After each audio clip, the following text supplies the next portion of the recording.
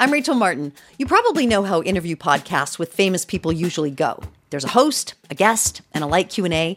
But on Wildcard, we have ripped up the typical script. It's a new podcast from NPR where I invite actors, artists, and comedians to play a game using a special deck of cards to talk about some of life's biggest questions. Listen to Wildcard wherever you get your podcasts, only from NPR.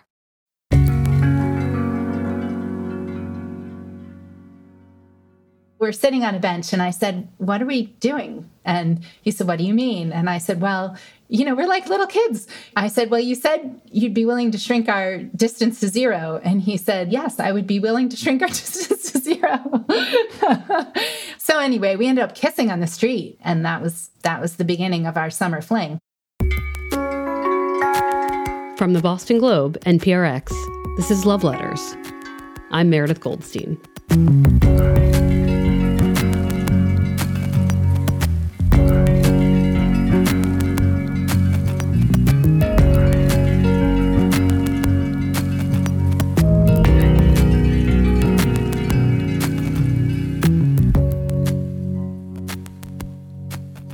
When people send me their love questions, often they're asking about the long game. Like, where is this relationship going? Will the pieces all fall into place? My advice is usually, you can't worry so much about the future. Now is the only thing we know, the only thing we can hope to control. It can be hard to hear that because, look, we all want to know how things are going to work out. If we're making the right decisions, if our intuition is correct, if our doubts carry some important warning. Today, I want to share a story about a woman who's learned to put all of that aside. She's learned to live in the moment and not get carried away with what comes tomorrow. I'm Megan, and I'm 53. I live outside of Boston, and right now I'm currently working for a friend's software company. My kids are in college and on the way to college. For Megan, her Zen-like mindset did not come easily. It took many years. In her romantic life, she's learned that the best laid plans can fall apart. Megan's story begins in 1989 when she is fresh out of Oberlin College. I had this dream to ride my bike across America. So I got a couple of friends and we did it. We flew out to Seattle and we spent the better part of the summer bicycling back east. I had worked as a waitress before that to earn enough money for the trip. And when I got home, I was out of money and thinking, okay, now I have to start my real job, my real life. What am I going to do? On her way across the country, Megan had met with her college advisor. The advisor sold her on this idea of working as an environmental mediator, someone who would help resolve land use or pollution cases. And so I pedaled back to Connecticut, where I grew up, and announced to my family that I was moving to Washington, D.C., and that I was going to look for a job in environmental mediation. She moves in with her mother's best friend in Maryland and starts looking for work. It doesn't go so well at first. All the environmental jobs demand prior experience. But she lands a position with a nonprofit mediation service that works in D.C. Superior Court. She helps process local criminal and civil cases. My boss was the host of a jazz radio show, so I started learning about jazz and going to jazz shows and dancing with my friends in the clubs, and I sang in a gospel choir at the big, predominantly African-American Catholic church that I went to in D.C., and I was very single and really, hoping for a first love. She does meet some people in D.C. She has one or two relationships, but ultimately, they don't lead anywhere. After a couple years in the job, Megan decides to leave D.C. for grad school at Tufts outside Boston. It's not long before she moves that she first encounters Anthony. Anthony is a young lawyer in the U.S. Attorney's Office.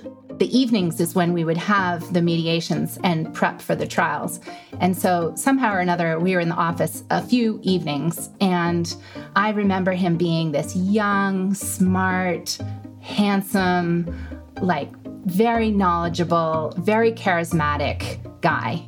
Anthony is way out of her league, Megan thinks. He's a few years older. He's got a degree from Harvard Law.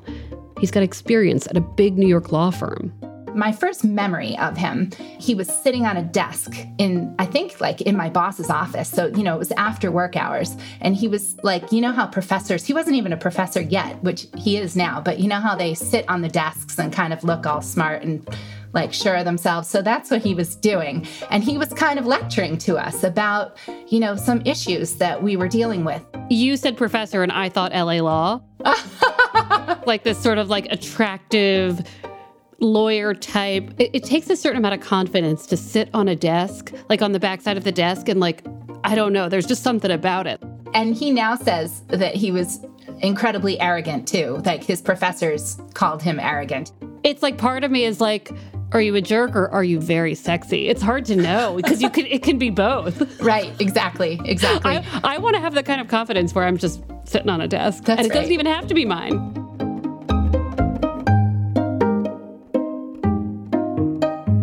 It turns out that Anthony is also about to relocate to the Boston area. He's accepted a job teaching at Boston College Law School. This is before cell phones or texting or even email. Megan doesn't remember exactly how she and Anthony remained in touch as they left DC. She thinks she probably gave him her parents' phone number. So they reconnect in Boston. She visits him at BC Law. They start meeting frequently at this one coffee shop called Beans. He brought out the best in me in terms of the things that I felt like I could talk about. And I loved our conversations. They were stimulating and energizing and fun, and we laughed. And it became a nice ritual. Eventually, Megan and Anthony graduate from having coffee to biking together. She's planning to do a bike race up Mount Washington in New Hampshire. He agrees to train with her. Anthony starts coming to her house early in the morning for these rides from Cambridge out to Walden Pond. Megan leaves the door unlocked for him. And he would just come in my house and say, Megan, and I'd be upstairs in my bedroom in my pajamas. And he'd say, Megan, it's time to get up. And he later told me that he thought that those were really intimate moments, like to come into someone's house and, actually be the one to wake you up. Well, it is really intimate. Even if he's not going into your bedroom, it's just like there's something it's seeing somebody when they wake up in the morning. You know what I mean? Of just, and being a part of their trust circle and their like rhythm of a morning, like you can just walk in and I trust you to do that. I mean, which begs the question, what did you think was going on here emotionally? Well, I think I must have been really out of it because I didn't clue into those kind of things at the time. I hadn't had very many relationships, so I just didn't have a whole lot of experience. I'm still in my early 20s at this point. And so for me, it was just like a friend, like any other friend coming, we were going biking. And I had definitely been attracted to him. But like I said before, he felt out of my league. And I was waiting in this very old-fashioned way for the guy to be very expressive and upfront about his interest and to say, Megan, I'm attracted to you. I think you're cool. Will you go out on a date with me? Megan and Anthony are both dating other people during this period. They tell each other about their respective partners. At some point, though, during their blooming friendship, Anthony sends Megan a dozen roses for her birthday. And I just thought, well, he's taken, and so these must just be, friendship roses. Friend roses. Friend roses. Friend dozen birthday red roses. Yeah. Like friends do. I mean, to be fair, I have sent some friends flowers and vice versa, but yeah, like that might have been a small hint. I know. So silly me. Amid all this unspoken romantic tension with Anthony, Megan meets a guy through some college friends. We ended up getting together and started seeing each other, and he was very attractive, really fun. We had a lot of things in common. And at one point we were kissing on the sidewalk, and it must have been before work. And I think we both were biking to work those days. So we were probably, he'd probably spent the night at my house, and then we had our bicycles and we were going to go our separate ways. And we were just like passionately kissing on the sidewalk. Anthony called me later that day and he said, Megan, I saw you kissing somebody on the sidewalk. He said, well, it made me wish that it was me. And it was the first time he ever really said something to me explicit. What was your reaction? So I remember thinking in my head, too late, dude. I wish you'd said something earlier, but now I'm like really into it with this other guy. So I think I must have just laughed, and I don't remember if I said too late, but that was my thought.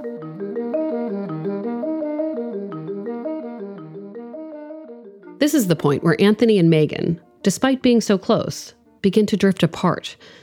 It's the late 1990s. They both get married, Megan to the guy she'd been kissing on the street, Anthony to a fellow law professor he meets at a conference. I think my wedding was first, and I think by the time I had my wedding, we weren't really hanging out anymore, Anthony and I. And I don't remember how that faded away, but it did. Each of them starts a family and settles into life. They fall out of touch. And yet, Megan's memories of her friendship with Anthony remain wonderful. I always remembered him as being someone who made me feel amazing. I loved being with him. I was very intellectually stimulated when I was with Anthony and enjoyed our conversations so much. And those kinds of friendships are ones that I don't like to let go of. When I have a connection with someone, I don't like the idea of that ending or going away. Their story continues after a short break.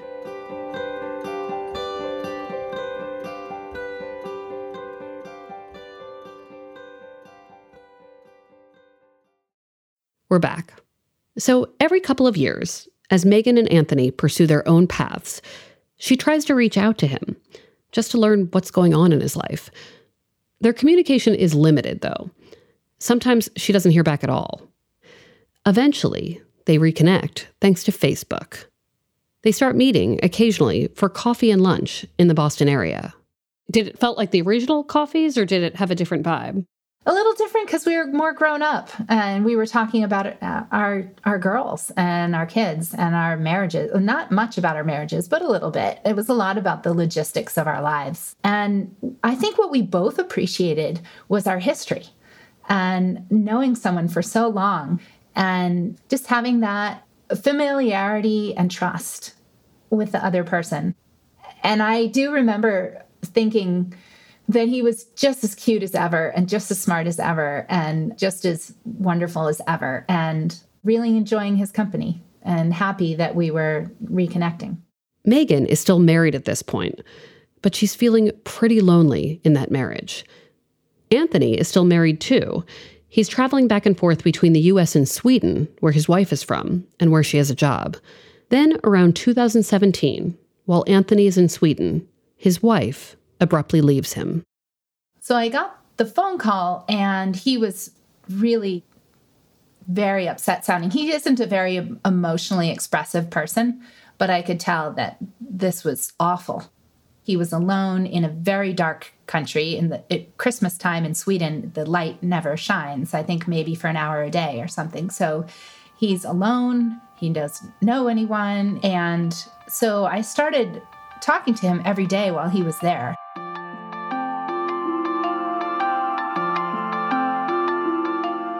It was a couple of weeks, and I felt like we became pretty close through that. It was traumatic for him, and I was really worried about him. And so then he came back, and I wanted to see him right away, just make sure he was okay. By this point, Anthony is teaching at a different law school several hours from Boston, but he's kept an apartment in Boston. In 2018, after years of growing apart, Megan and her husband decide to get a divorce. They tell the kids, separate, start the process. Some time passes, and then Megan meets someone new through her church. That relationship lasts about a year, into 2019. Megan's divorce, meanwhile, is finalized on March 12th, 2020, literally the day before everything begins shutting down because of COVID. I think we were the last people in the courtroom. You probably were, yeah. Because a lot of people I know, and a lot of people who write letters or on the podcast, and they talk about divorce, and they're like, well, now we had to wait because obviously, but... And it had gotten postponed a whole bunch of times. So we are so lucky. We slid in at the last... You get divorced and then you're like, okay, now immediately I need to buy toilet paper. And... So I got divorced and I'm like, woohoo, I'm free. And then boom, Yeah, it's like, no, you're not going anywhere. So where did Anthony fall in your sort of greater group of people you might have a walk with or call or Zoom with? Was he inner circle or was he... Where was the friendship at that point? I remember having a couple socially distant walks with him. So he was one of those friends. I only shared a bubble with my children and my ex-husband. Even with 6 feet of distance, though, Megan can tell that old spark with Anthony, it's still there. I had now developed better ability to read people's signals, and I could tell that he was probably interested based on what it was like to be with him when we were having coffee and dinner, in the last year. Him knowing that we were both divorced, and yes, it was COVID, and we're all keeping our distances, but I could see that there were and despite the fact that he wasn't outwardly expressively saying how he felt, I think I had learned some things, and I could now tell that he would probably be willing to date me. One complication, though. Anthony has told Megan that he's tired of driving back and forth between his out-of-state job and his apartment in Boston. He gets an apartment closer to his work and plans to relocate in August of 2020. And this is where Megan starts to think, you know what? I'm not going to worry so much about Anthony moving away or what comes next. I'm going to live in the moment.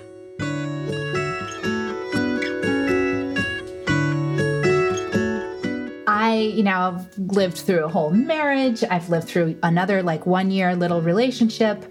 And I have in mind my perfect person or the ideal person that I would like to find. And I didn't think Anthony really fit that profile. And so I thought, he's super cute. He's single. He's a good friend. I trust him. I know, what his life is like. So in terms of COVID and health and stuff, it felt safe. And he's leaving in a month. So why don't I suggest that we get together? And so that felt fun, exciting. So we said, let's go have dinner. And then I think I remember in a text saying, in a kind of suggestive way, you tell me what you're comfortable with, or what you can tell me what you want to do, or something like that. And he got the message, because then he texted back, I'd be okay if we shrunk our distance to 0, or something like that. They have tacos at an outdoor restaurant. They take a romantic walk down to the Charles River. One thing leads to another, and then here they are, finally kissing on the street. It has been 25 years since Anthony watched enviously as Megan kissed her boyfriend like this. Now, it's his turn. How does it progress? What happens next? So we were squeezing in as much time with each other as we possibly could before he moved. And at one point I said, oh, it's too bad you're moving. And he said, well, I'm not falling off the face of the earth. We can keep seeing each other. And I thought, that's a new thought. I hadn't really thought about that. And he said, are you going to miss me when I go? And I said, yes, definitely. And he said, well, I'm willing to drive. And I knew that because he'd been doing it for many years in the other direction. And so I said, yes, let's keep seeing each other. Do you think that actually the absence of pressure, the fact that you'd already defined this as a fling, made it easier to fall for him because you weren't in your head about, are we on the right track? I don't know. That's a loaded question, but... 100%. 100%. Yeah. I find it so interesting that I am falling in love under circumstances that surprise me. And it's because I am really just living in the moment in this relationship, not worrying about what the future is, not putting pressure on the relationship, because it's just this beautiful thing for right now. And it's deepening in ways that are surprising me. One reason this is all a bit surprising to Megan is that despite her years-long attraction to Anthony, they're actually pretty different. He watches a lot of TV and movies. Megan really doesn't. She loves being outside in nature. She's actually climbed all of New Hampshire's 48 peaks above 4,000 feet. Anthony, not so much, partly because of allergies. Megan is also interested in spirituality in a way that Anthony is not, she says. It makes me realize that, maybe all these dating apps that ask us to line up all our interests or those kinds of things really might not be the ideal way of making a match, because maybe it's more about whether you are there for someone, whether you feel comfortable with them. And I don't know, love is turning out to be a very interesting thing. When I talked to Megan, she and Anthony were still driving back and forth to see each other every couple weeks. We don't know what the future holds. We don't know where we're going to be after COVID or what we are like in the real world. This has been a very bubbled time to have a relationship. So there are all these unknowns, and we are just able to rest in the present and see what that's like. And so I'm discovering that he's amazingly attentive and generous, and he may not be emotionally expressive with words, which is really funny because words are his work. But when it comes to relationships, that's not how he operates. But he is 100% there and fun and appreciative to be together. In terms of that idea about being present without a plan, without already knowing the plan, do you think that's easier as you get older? Because I think that in early 20s, let's say, it's like, okay, here are the things on the list. But I don't know. I feel like over time, I'm more like, well, what would be fun for this next hour or this next day or this next week? But what do you think about that? Absolutely. I had felt a lot of pressure to get married because I wanted children. I knew more than anything else in my life, I wanted children. And as I got closer and closer to my 30s and friends of mine were having trouble getting pregnant, I thought, oh gosh, I better get married ASAP, or this one thing that I know I've always wanted might not happen. I want to be in a relationship, but I want to make sure that I'm not giving up anything of who I am to be in that relationship. And I don't feel like I have to anymore. I think when I was younger and really feeling the need to start a family, I was willing to put aside a lot of my own personal needs and who I was.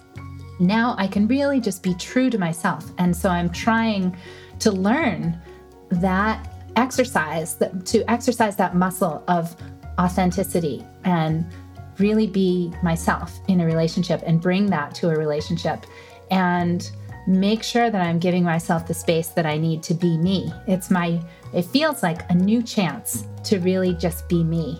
And I'm loving that opportunity.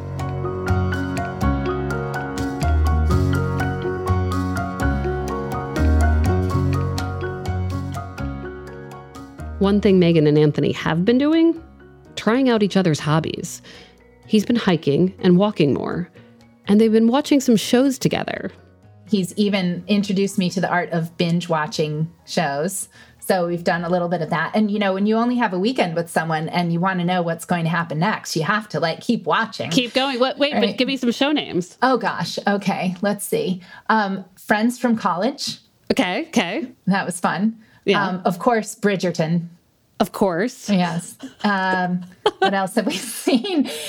He started showing me one that was about a horse that ate hamburgers or something, and I just couldn't get into it. That one I don't know, but no, okay. It was bad. But he really liked I asked Megan, movies, and what if someone were to say to you and Anthony, what are you two exactly? At first, she says, they agreed to date without commitments or promises, non-exclusive. But then I realized, oh my gosh, we're in COVID. I don't want you kissing anybody else. So then we said, well, we'll just be totally honest with each other. But then I didn't want to have any other relationships. So I think just recently I said to him, are we each other's one and onlys? And he said, yes. So I think I would say that we're in an exclusive relationship now. And I'm really happy to have him in my life. And I guess I really don't want to think too far ahead. I want to be open to what comes along, and I am feeling totally open and curious. Thank you so much for telling us your story. Meredith, it was a pleasure to be here. Thank you so much.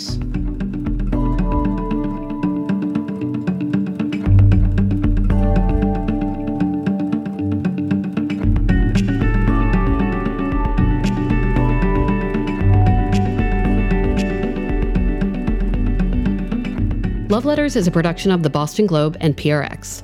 Today's episode was produced by Caitlin Harrop and Scott Hellman. Ned Porter does our audio mixing, sound design, and mastering. Devin Smith does our audience engagement. Love Letters illustrations by Ashanti Davis. Check them out on the Love Letters Instagram. Special thanks to Brian McGrory and Linda Henry. Our music is from APM.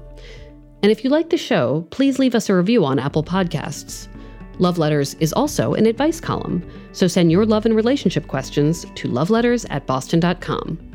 We're online at loveletters.show. I'm feeling a great deal of empathy for this allergic person who likes TV. I'm sure you know why. I'm like we mean well. We do try. I'm Meredith Goldstein. Thanks for listening.